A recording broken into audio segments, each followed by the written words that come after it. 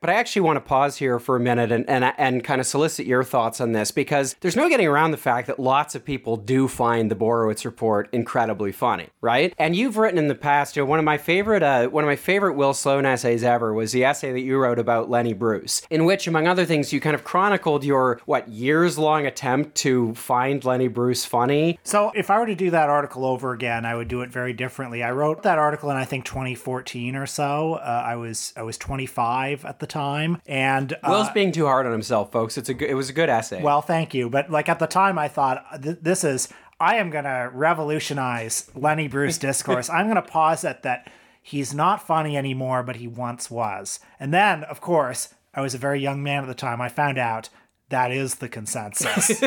Everyone agrees on that. But I mean, Lenny Bruce, I think he's historically interesting. I wouldn't tell people, people should read about him and listen to his stuff because it is fascinating in its context. But you just had to be there in a smoky Greenwich Village nightclub and you've never heard somebody say a swear word publicly. And it's you've got cops stationed at the entrance because this man he's gonna swear. People, and the comedy that you've heard on the radio for decades has been Bob Hope and Jack Benny. And you got a guy on stage being like, hey, Jackie Kennedy's a real piece of ass, am I right? And it's the funniest thing you've ever heard. Yeah, because the danger is there, But I mean, I genuinely struggle to offer a coherent explanation for why, because people do find Andy Borowitz funny. There's lots of people. His Facebook post where he's like, hey, everybody, I've been laid off by the New Yorker. I want to say, it had tens of thousands, hundreds of thousands of likes. Well, I mean, it's easy for a lot of us to approve of things we agree with.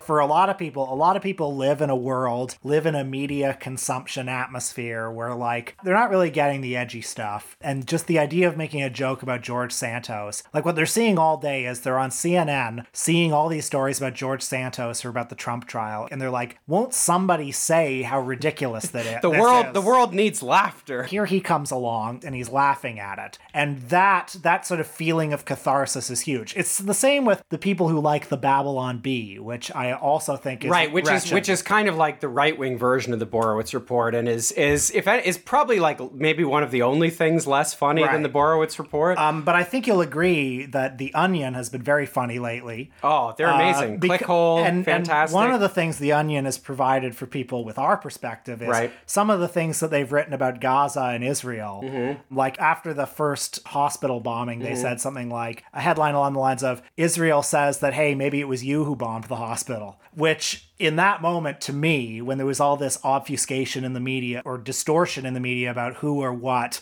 bombed the hospital, felt very cathartic. I mean, I also personally think it was funny, but that catharsis, that speaking truth to power is such an important feeling in comedy.